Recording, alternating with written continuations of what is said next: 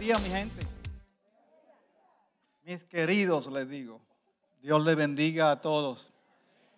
Es un placer estar frente a ustedes otra vez, listo para compartir un pensamiento bíblico. Y doy gracias, por supuesto, a nuestro pastor, el reverendo Roberto Miranda, que está lejos, pero llegará el mensaje a él. Mis gracias a él y a la junta de líderes de nuestra iglesia por esta invitación. No deja de ser, ¿verdad?, una confianza, confiar en mí con la predicación desde este altar este domingo. Ahora, hay un ambiente precioso aquí. Y si yo hubiera llamado a Laura y a los líderes para sincronizar los cánticos con lo que yo voy a traer en el mensaje, no hubiera salido mejor, porque la verdad que estamos muy sincronizados, ya van a ver. Yo vengo, como ha dicho nuestro pastor Acevedo, de un ambiente pentecostal. Me crié en la iglesia de mi papá. Durante mis años estudiantiles pasé muchos años en iglesias afroamericanas. ¿A dónde voy con esto? Que estoy muy acostumbrado a la bulla en la adoración. Así que todo eso que se dio ahorita, que no pare ahora en la prédica, porque en sí, como que yo lo espero, ¿no? Y si no, lo vamos a incitar. Si pueden recordar, notarán que mis últimos 3 sermones de aquí han sido sermones motivadores, homilias inspiradoras. El mensaje sobre el centurión o el general de la armada llamado Naamán. El mensaje sobre Verónica, ¿se recuerdan de ella? La mujer del flujo de sangre, que los cristianos del segundo siglo le dieron nombre porque dijeron, no debe quedar sin nombre esta mujer. La mujer, la esposa de Lot. Ese fue el último mensaje. Todos estos mensajes buscaban inspirar hacia una postura de perseverancia, persistencia y esperanza frente a los desafíos de la vida. El mensaje hoy será otro tipo de mensaje. El mensaje de hoy tiene como objetivo desafiarnos. Su objetivo es incitarnos hacia una postura de humildad. Ya ven la sincronización.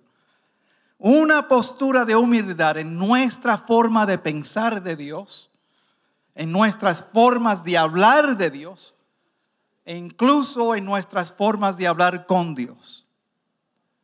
Creo que es bueno e importante cultivar una actitud de humildad en nuestra relación con Dios. Yo espero que me sigan queriendo y amando después de este mensaje. Lo sabremos si hay otra invitación. Pero recuerden esto, como dijo el sabio Salomón en el libro de Eclesiastés, hay un momento para todo en esta vida. Tal vez este es un momento para desafiar y ser desafiado. Quizás. Si tienen una Biblia al alcance, les invito a que busquen el libro de Job. Específicamente el capítulo 38 del libro. Allí estaré leyendo y usando los versos 1 hasta el 7 y luego del verso 16 hasta el 18. Si no tienes Biblia al alcance, no te preocupes. Aquí en nuestro jumbotron, en nuestra pantalla grande, estaremos proyectando los versos bíblicos y se ven muy bien. Tratando de acercarme lo más cerca posible al intento del autor y al sentido original del pasaje bíblico, he escogido partes de la traducción Reina Valera del 1960 y partes de la traducción Nueva Versión Internacional. El resultado es este. Y la palabra de Dios lee así. Y respondió Jehová a Job desde un torbellino y dijo: ¿quién es este que oscurece mi consejo con palabras carentes de sentido, prepárate a hacerme frente. Yo voy a interrogarte y tú me responderás. ¿Dónde estabas tú cuando yo fundaba la tierra? Házmelo saber si tienes inteligencia. Seguramente sabes quién estableció sus dimensiones y quién tendió sobre ella la cinta de medir. ¿Sobre qué están puestos sus cimientos? ¿O quién puso su piedra angular mientras cantaba a coro las estrellas matutinas y todos los ángeles gritaban de alegría? ¿Has entrado tú hasta las fuentes del mar y has andado escudriñando el abismo? ¿Te han sido descubiertas las puertas de la muerte y has visto las puertas de la sombra de muerte? ¿Tienes idea de cuán ancha es la tierra? Declara si sabe todo esto.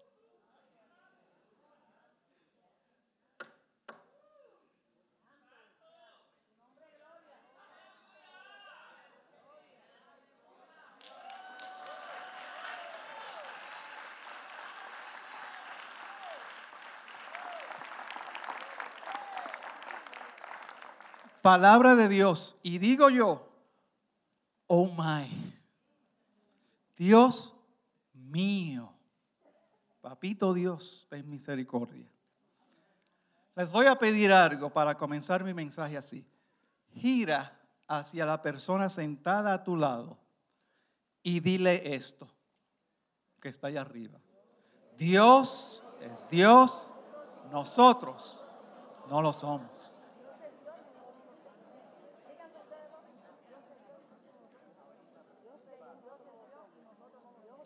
Dios es Dios, nosotros no lo somos. Ese es el título de mi sermón esta tarde.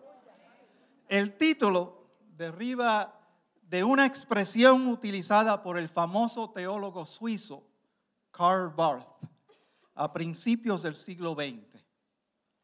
En una entrevista una vez le preguntaron qué consejo le daría a los cristianos de esta era moderna, después de 20 siglos de cristiandad. Su respuesta fue, quote, que no se olviden que Dios es Dios, nosotros no lo somos. God is God, we are not, decía él. La expresión se convirtió en su declaración más memorable.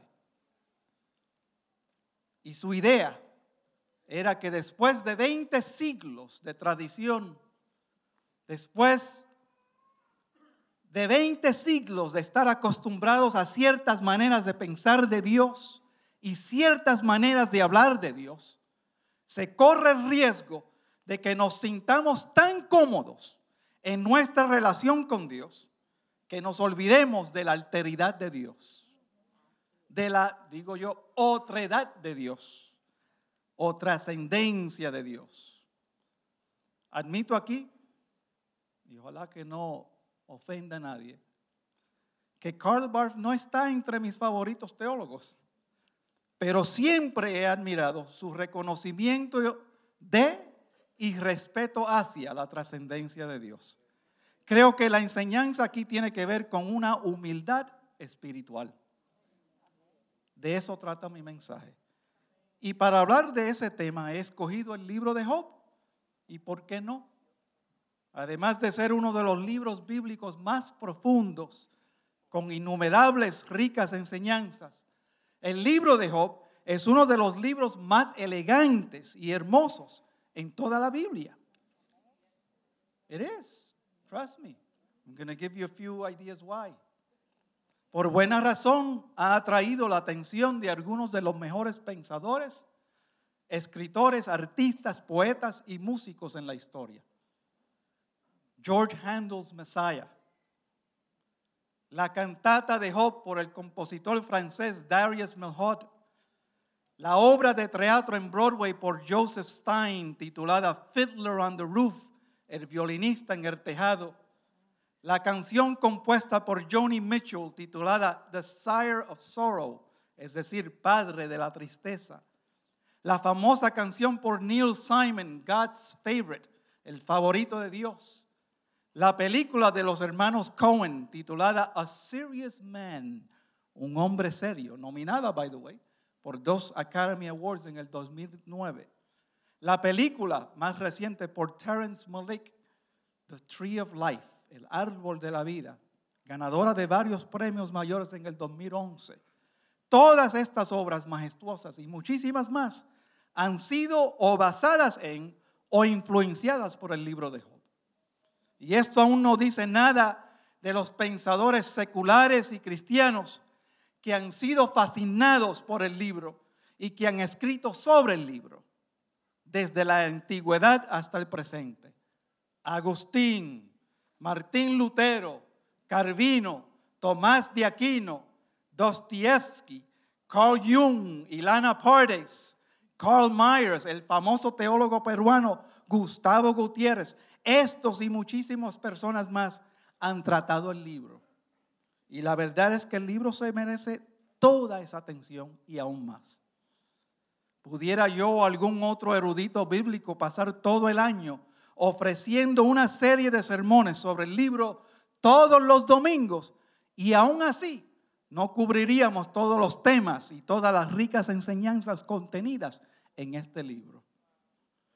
Sin embargo, hay un mensaje central en el libro. Y sucede que este se encuentra en el capítulo del cual hemos leído. Su mensaje es que nosotros los humanos finitos no tenemos forma de conocer la complejidad de la creación y aún menos los senderos del que la creó, Dios.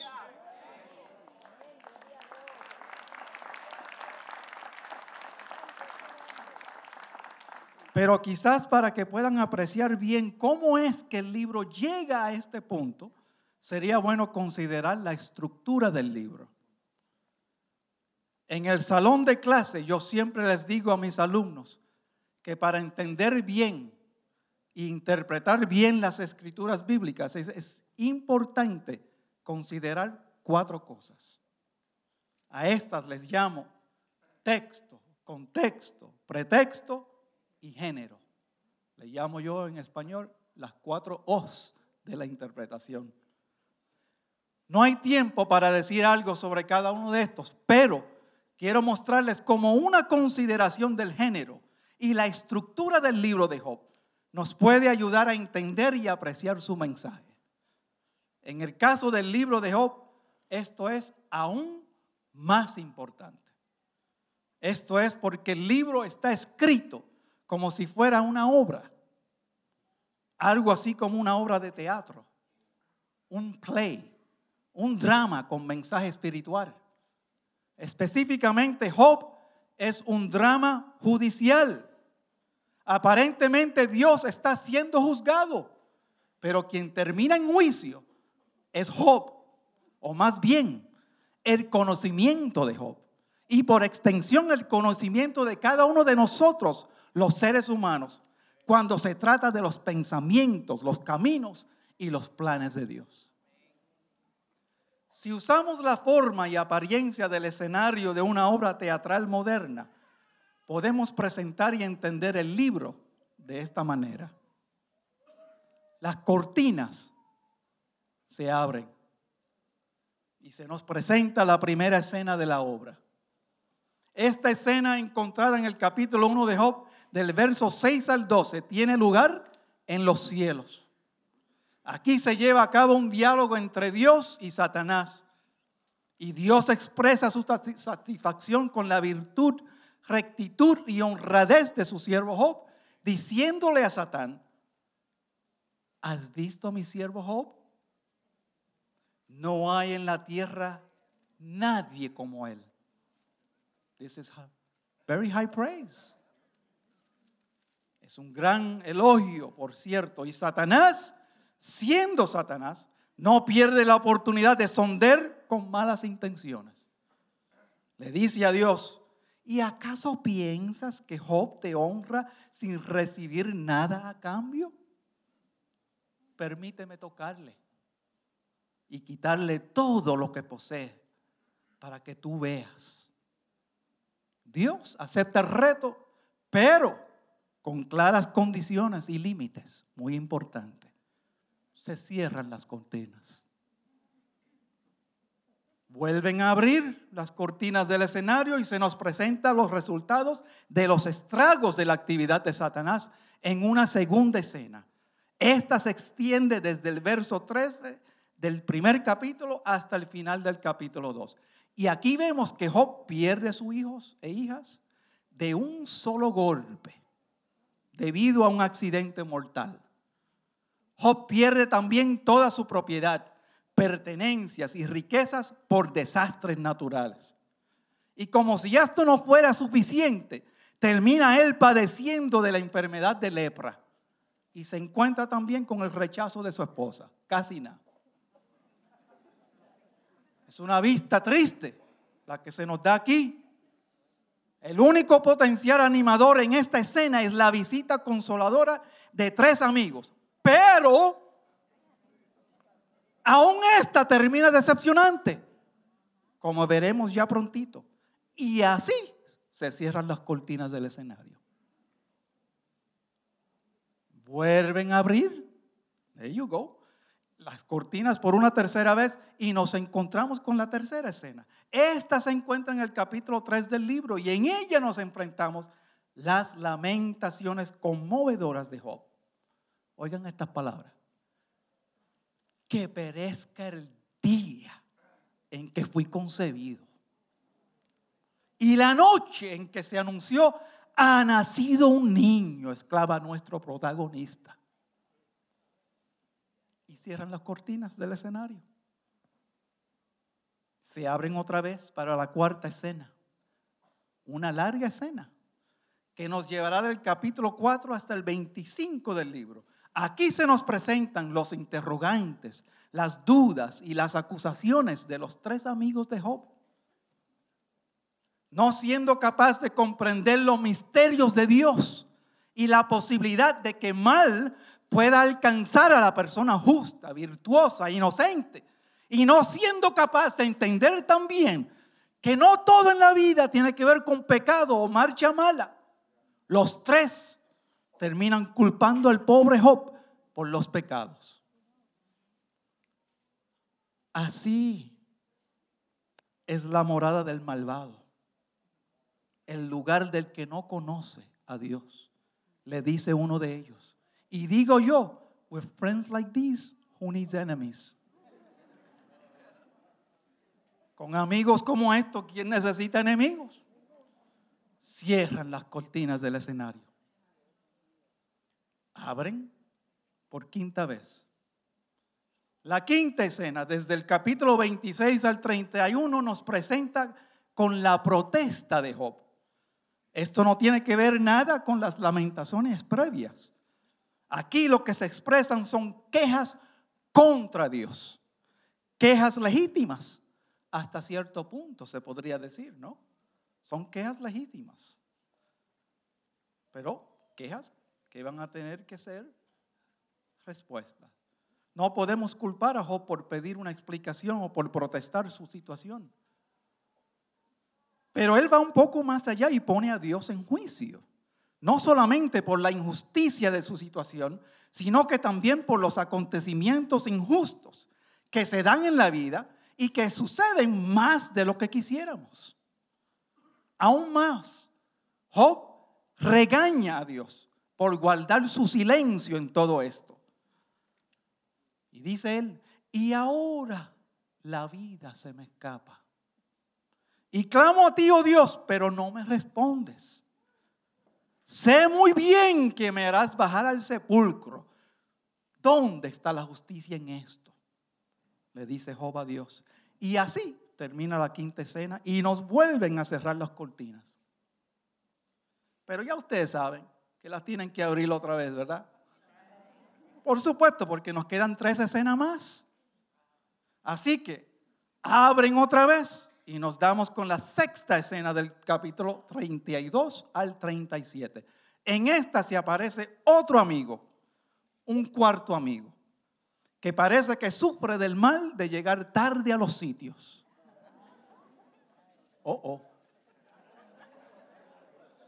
No sé, quizás se le tenía que regalar un Apple Watch o un reloj Timex al menos para que llegara a tiempo a los sitios el tipo.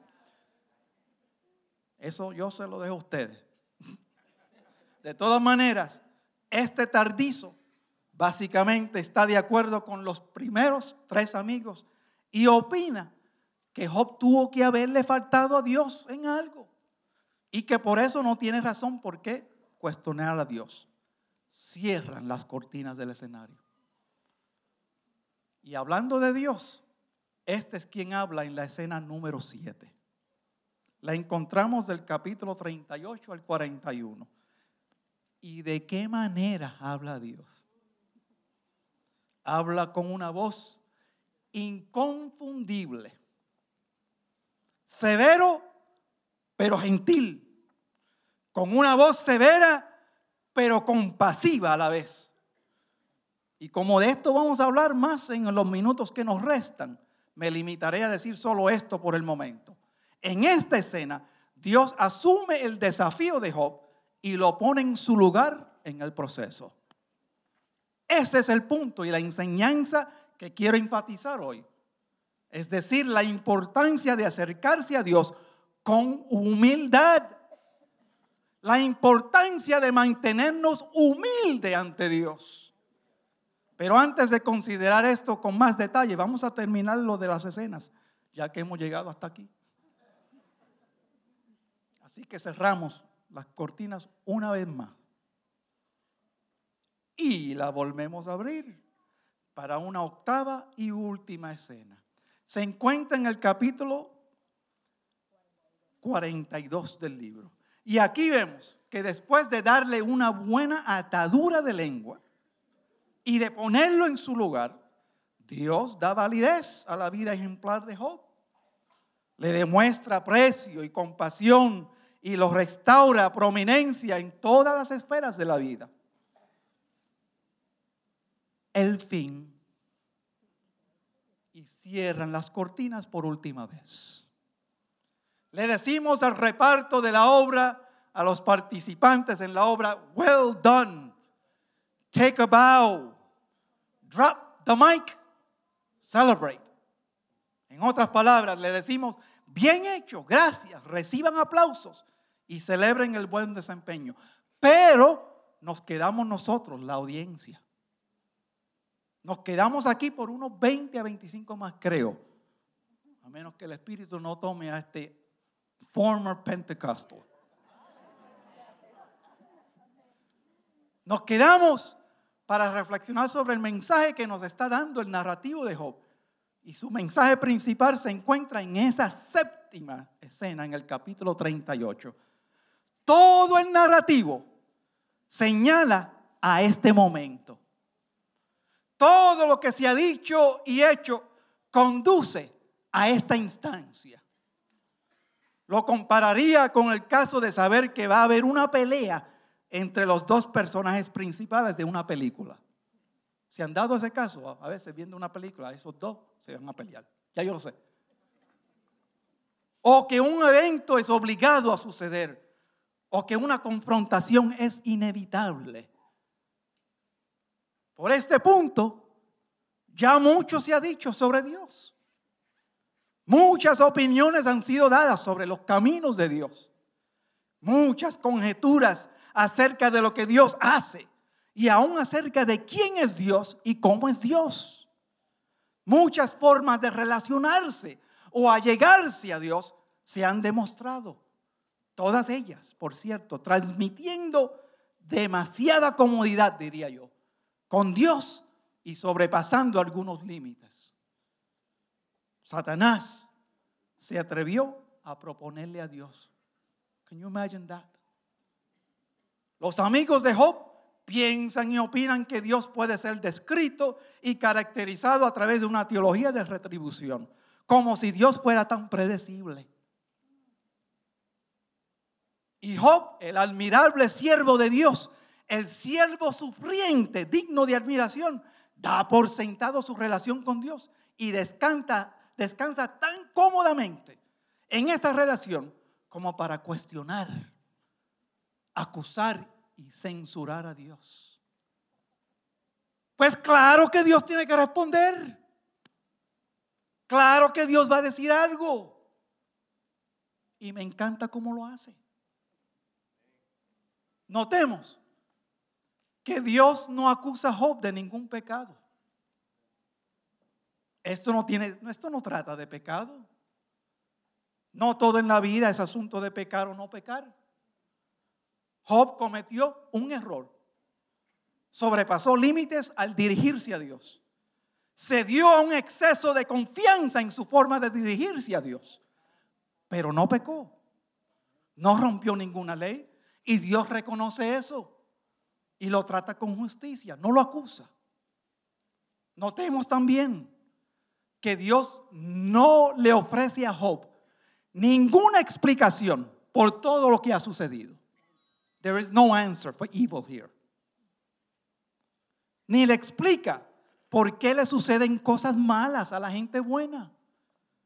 Tampoco le explica a Dios a Job por qué existe el mal o la maldad en el mundo. Dios no necesita explicarse. Dios no necesita dar ninguna explicación. Él es Dios y se acabó. That's it. Deal with it. Dios es Dios. Nosotros no lo somos. Y hay un aprendizaje importante aquí, además de ese, al cual regresaremos. Y es esto: no todo encontrará explicación en la vida. Hay cosas de las que nunca sabremos la razón. And we just have to learn to deal with it.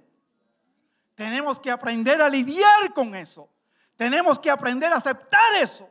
En lugar de tratar de encontrar una razón para todo. En lugar de ponernos a exigir explicaciones. Y aún menos del alfa y el omega. El principio y fin. El creador del universo. El todopoderoso. Y que todo lo sabe. Dios es Dios. Díganlo. Nosotros no lo somos. Me encanta también que la respuesta de Dios a Job fue corta y al grano. I love that of people. Short and to the point, which I won't be today probably. Los amigos de Job tomaron 28 capítulos hablando. Yes. Hablando de Job, hablando de la debilidad de Job, hablando del significado de la vida, hablando de la naturaleza de Dios y los caminos de Dios. 28 capítulos, compadre. Wow, que si esa gente habla. Yakiri, yakiri, yakiri, yak. Dios mío, 28 capítulos. Tengan cuidado. Job se toma 7 capítulos en sus quejas, lamentaciones, protestas e insinuaciones. Así que no hablo tanto en comparación. Aunque se lo hubiera entendido y exculpado, si lo hubiera querido hacer, dado sus sufrimientos. Pero se tomó 7 capítulos no obstante. Noten esto. Dios, el creador y diseñador de todas las cosas en el universo, se limita y dice todo lo que tiene que decir en solo 3 capítulos. Goodbye and let's go home. 3 capítulos. ¿Y qué es la esencia de lo que dijo Dios? Básicamente esto: yo soy Dios, tú no lo eres. Yo soy Dios, tú no lo eres. Yo soy Dios, tú no lo eres. Punto final. Pónganle múltiples signos de exclamación a eso. Enough said. Nothing else needs to be said really. Nada más se necesita decir realmente, aunque Dios fue un poco más elocuente. Pero básicamente lo que hace Dios en su respuesta a Job es arrojar rango. En la calle, entre la gente joven, se usa una expresión en inglés, to throw rank. Algunos a veces usan la expresión to check someone. Esto se da cuando una persona tiene que recordarle a otro o a los demás quién es el del título, quién es el de la autoridad, quién es el de la experiencia o el del conocimiento. Es como decir, hey, recuérdate, yo soy el general de 5 estrellas aquí. Yo soy el presidente o el director ejecutivo o el cirujano o el doctor aquí. Yo soy el que mando aquí. Esto es lo que hace Dios en esta instancia. Básicamente le dice a Job, hey, ven aquí.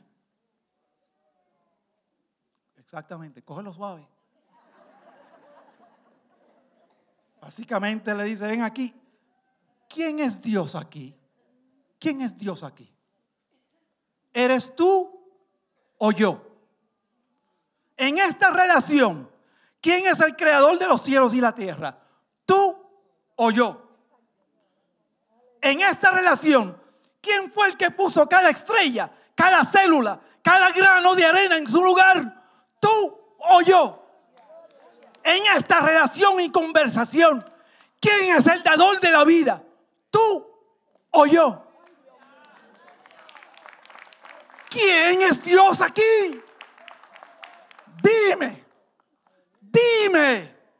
Dímelo si eres sabio. ¿Quién es Dios aquí? Dios es Dios. Terminen. Nosotros no lo somos. Pero Dios se luce un poquito y le haces estas preguntas poéticas a Job. Escúchalo, porque mucho del libro fue escrito poéticamente. Y si no entendemos eso, perdemos algo del aprecio del libro. ¿Dónde estabas tú cuando yo fundaba la tierra? Házmelo saber si tienes inteligencia. Ve el ritmo. ¿Quién ordenó sus medidas, si lo sabes? ¿Quién encerró con puertas el mar? ¿Has entrado tú alguna vez hasta las fuentes del mar? ¿Has andado escudriñando el abismo? ¿Te han sido descubiertas las puertas de la muerte? Declara si sabes todo esto. Se puso poético Dios, ¿sabe? Y un poco bravo también. And that's okay. Está bien. Porque Dios es Dios. Y nosotros no lo somos. El fin de todas las declaraciones de Dios era enseñarle a Job y por extensión a cada uno de nosotros que Él es Dios y nosotros no lo somos. El punto era aclarar que nunca sabremos los caminos de Dios, que nunca conoceremos a Dios en todo su esplendor, que nunca sabremos la naturaleza de Dios enteramente, que Dios es trascendente, infinito, inaccesible, metacategorial, misterioso, inconocible al fin. Dios es Dios, nosotros no lo somos.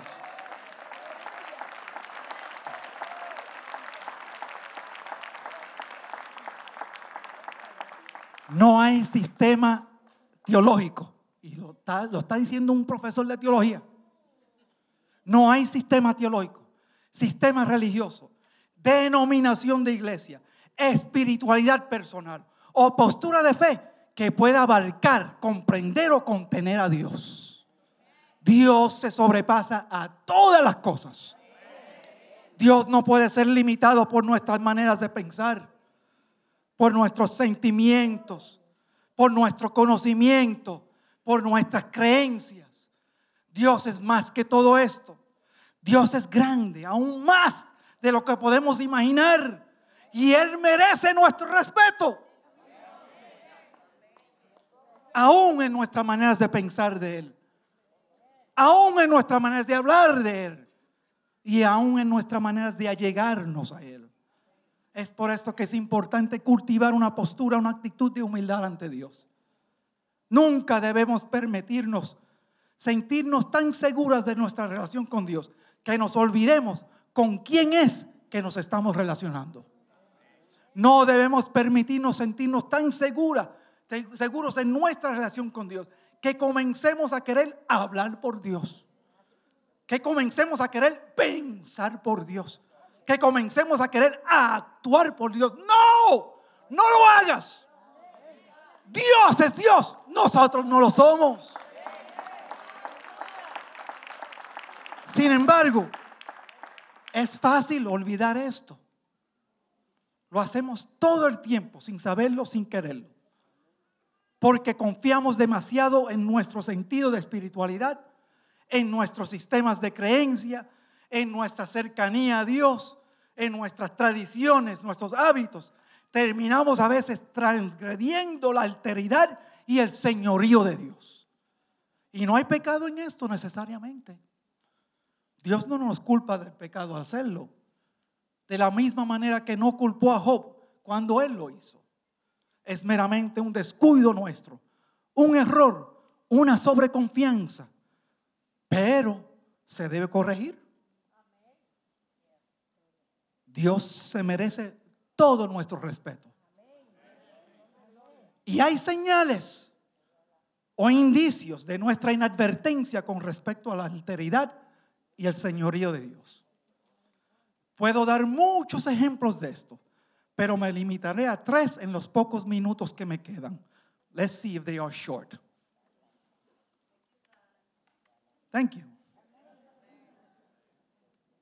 Se nota que se nos ha olvidado la alteridad y el señorío de Dios cuando es demasiado fácil para nosotros decir: Dios dijo, o Dios me dijo, o Dios me dijo que te dijera, o Dios nos está diciendo. Salen muy fácil de la boca, muy fácil. They shouldn't. Cuando estas palabras brotan de nuestros labios con facilidad, necesitamos revisarnos a nosotros mismos por si acaso se nos está perdiendo lo de la alteridad y el señorío de Dios, la soberanía de Dios. Por favor, no me malinterpreten. No estoy diciendo que Dios no habla, o que Dios no nos habla, o que Dios no nos usa a veces para hablarle a otros. Yo sé que Dios habla. Y sé esto por experiencia, no solamente de oído. Yo he visto cuando Dios le habla a una persona.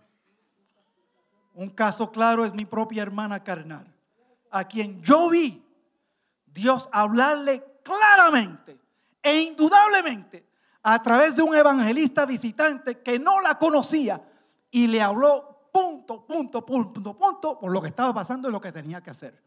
Nos quedamos. Solamente Dios. A mí Dios me ha hablado sin lugar a dudas, y en par de ocasiones me ha usado para hablarle a otra persona. Sé qué pasa. Tengo también en el cajón superior de mi escritorio un recordatorio constante que miro todos los días que voy a mi oficina de trabajo del hablar de Dios. Allí tengo escrito en un pedazo de papel grabado el nombre de un señor llamado Panchito Medrano. Yo no sé si Samuel Acevedo se recuerda de Panchito Medrano. Te voy a traer memoria de él. It'll come. Pero Panchito era un señor de la iglesia que pastorea a mi papá todavía en la ciudad de Nueva York. Un señor bien trigueñito de la República Dominicana. Y Panchito era muy similar a Juan el Bautista, ¿saben? En su manera de predicar. Podrían haber sido panitas, porque ambos tenían un mensaje rajatablas, de fuego y azufre. Conviértanse en generación de víboras, porque si no el infierno terminará si Cristo la muerte llegare. Así predicaba Panchito. Así predicaba Panchito camino a la iglesia de mi papá, entre los proyectos de vivienda allá en la calle 99 a la 101, entre Segunda y Tercera Avenida. You know it well. Bueno, el asunto es que Panchito era bastante excéntrico y la gente a veces no sabía qué hacer con él. Pero Dios le usaba. Dios hablaba a través de él. Y un día mi mamá estaba en la iglesia antes del comienzo de un servicio. Había estado casada con mi papá, reverendo Ángel Valentín, ya por 4 años y medio, pero no quedaba embarazada, a pesar que estaban tratando de lograrlo. Pensaban que ella o él podría ser estéril. Pero ese día Panchito se le queda mirando a mi mamá y se le acerca y le dice: tu esposo Ángel se encuentra. Mami le dice: sí, pero está en la parte atrás de la iglesia. Panchito le dice: pues búscalo y regresen ambos a mí, tengo algo que decirle. Así lo hizo mi mamá. Al regresar ambos, Panchito les dice que mami lleva a un niño en su vientre y que el niño iba a ser varón. Además les dijo: yo no sé qué tiene Dios con ese niño, pero Dios lo va a llamar a un ministerio. Y en mi visión que estoy viendo ahora, dijo él, lo veo rodeado de libros. Mami no demostraba síntomas del embarazo, así que ella dudó del mensaje. Y papi también, él lo admite. Pastor lo admite. A los 3 meses quedó claro que mami estaba embarazada. 6 meses después ella da a luz a un niño varón. Este es su servidor. Y queda claro que Dios había profetizado a través de Panchito. Pero la parte del ministerio y lo de los libros quedó fuera de vista. 30 años después, terminé mis estudios y recibí mi doctorado. Julio de ese verano nos encontramos yo, mi papá, mi mamá, mi hermano y mi hermana colocando mis pertenencias en mi primera oficina, en mi primer lugar de trabajo, el seminario Andover Newton Theological Seminary en Newton Center, Massachusetts, y colocando mis libros en unas estanterías grandes al lado de mi escritorio. Mi mamá exclama: ¡ay!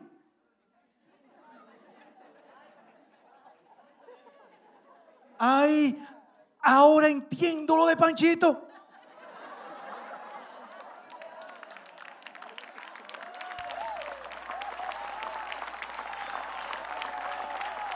Treinta años después, aquí estás tú, me dijo mi mamá, lo recuerdo como si fuera ayer. Aquí estás tú a punto de comenzar tu ministerio en la enseñanza, rodeado de libros. Solo pudimos llorar. Se volvió un servicio aquello. Un servicio. Y los 4 vinimos al altar. Se había cumplido la profecía de Panchito, el dominicano excéntrico. ¿Habla Dios o no habla? Claro que sí. Mi vida da testimonio de eso. Y para no olvidarme, tengo ese papelito allí. Todos los días cuando voy a la oficina, lo primero que hago, antes de entrar en los halls de la Universidad de Yale, bien pesado aquello allí, miro Panchito Medrano. Recuérdate que Dios habla. Mi vida da testimonio de eso. Pero entiendo también que no es siempre que habla Dios. No solo eso, no es tan frecuente que Dios habla. De acuerdo con lo que la Biblia indica, tal parece que Dios prefiere no ser orador demasiado fecundo. A veces habla a través del silencio. Otras veces habla indirectamente y a menudo con pocas palabras. En Éxodo 3:14, cuando Moisés le pide a Dios que le explique lo que él le debe decir al pueblo de Israel, Dios solo le dice: dile que el yo soy te mandó. The I am, el yo soy, punto. No tienes que decir más. Shut up, dile el yo soy. Thank you very much, that I will say. Luego en Éxodo 14, cuando Moisés se enfrenta con el mar rojo al frente y un ejército egipcio de atrás, Moisés se pone a orar. Y Dios básicamente le dice: no. Olvídate de eso. Esta no es hora de orar ni de hablar, chico. extiende esa vara hacia el río y sigue para adelante. Versión Benjamín Valentín. Cuando el profeta Elías se encontraba en una cueva huyendo, de acuerdo a Primera de Reyes capítulo 19, Dios le habla, quote, dice el texto, en el sonido de un susurro bajo.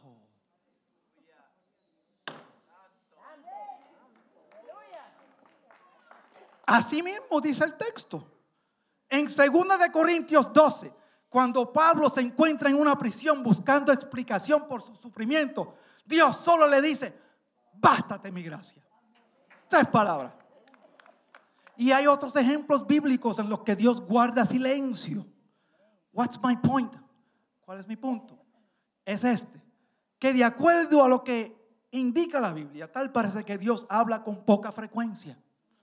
Y a menudo cuando lo hace indirectamente, a través de un viento, o de un torbellino, o de una fogata humeando, o de los labios de una mula, o en voz baja, o al espíritu interno, en vez de hacerlo audiblemente. La mayor razón, digo yo, para estar callados y atentos a su voz. La mayor razón como para tener cuidado con nuestras afirmaciones sobre el hablar de Dios. A menudo prefiero decir, yo siento en mi corazón decirte algo, en vez de Dios me dijo que te dijera. Cosa de no equivocarme y pretender hablar por Dios. Porque Dios es Dios, digan ustedes. Nosotros no lo somos. Casi estoy llegando mi gente. Casi aterriza. Pero this is the first descent.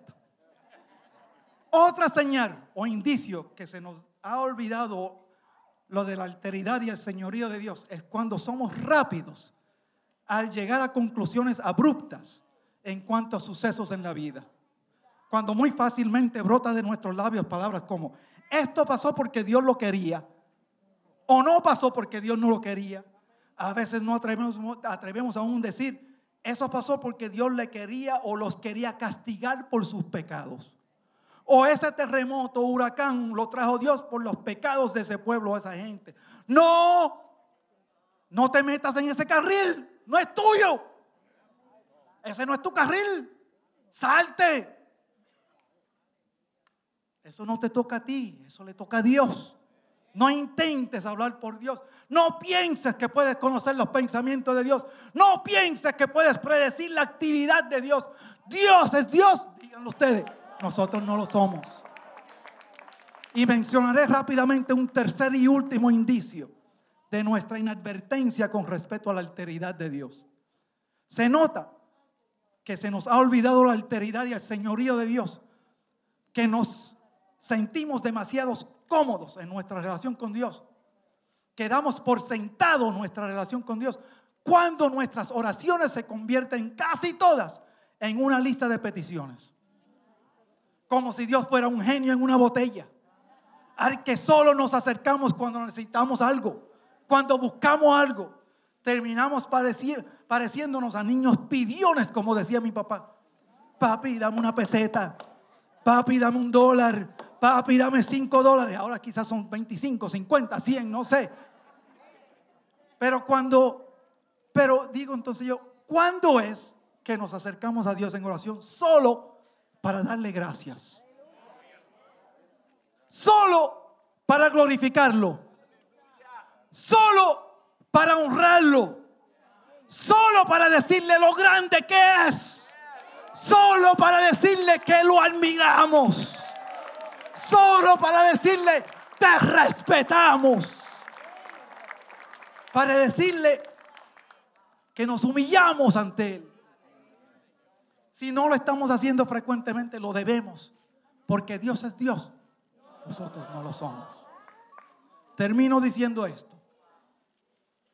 Todo lo que he estado diciendo va hacia allá y hacia acá. Me estoy hablando a mí también. Todos cometemos el error de olvidarnos de la alteridad, de la trascendencia, del señorío de Dios. Todos cometemos el error de sentirnos muy cómodos en nuestra relación con Dios a veces. Es por eso que por un tiempo he estado practicando lo siguiente. Lo llamo yo a spiritual practice. Una práctica espiritual. Ya llevo como unos 14 a 15 meses haciendo. Lo hago una vez semanal. Antes de acercarme a Dios en oración, una vez semanal, me hablo a mí mismo y me digo: Benji,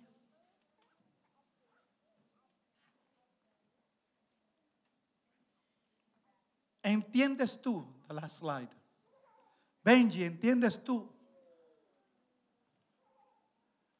con quién vas a hablar? Benji, ¿entiendes tú que con quien vas a hablar es el que creó el universo?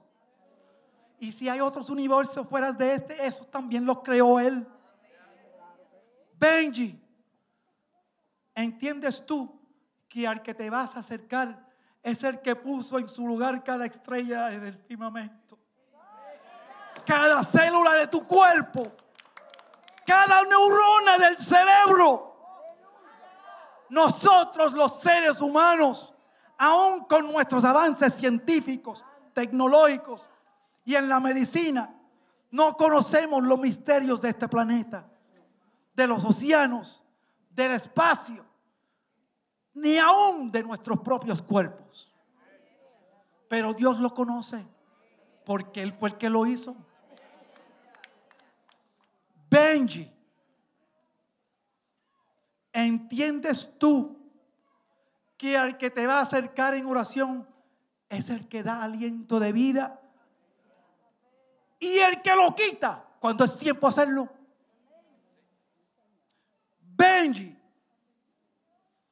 ¿entiendes tú que al que le vas a hablar es la presencia, es una presencia, la fuerza más poderosa que te puedes imaginar? Es más, ni te lo puedes imaginar, porque frente a Dios se quedan cortas hasta nuestras imaginaciones.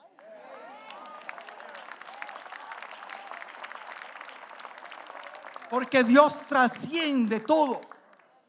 No es otra persona la que está al otro lado de ti. No es persona de carne y hueso como tú. Es otra cosa. Es fuerza. Es presencia. Es Dios, compadre. Dios. Y termino diciéndome a mí mismo: humíllate, Benji. Humíllate, Benji. Humíllate. No es cualquier cosa.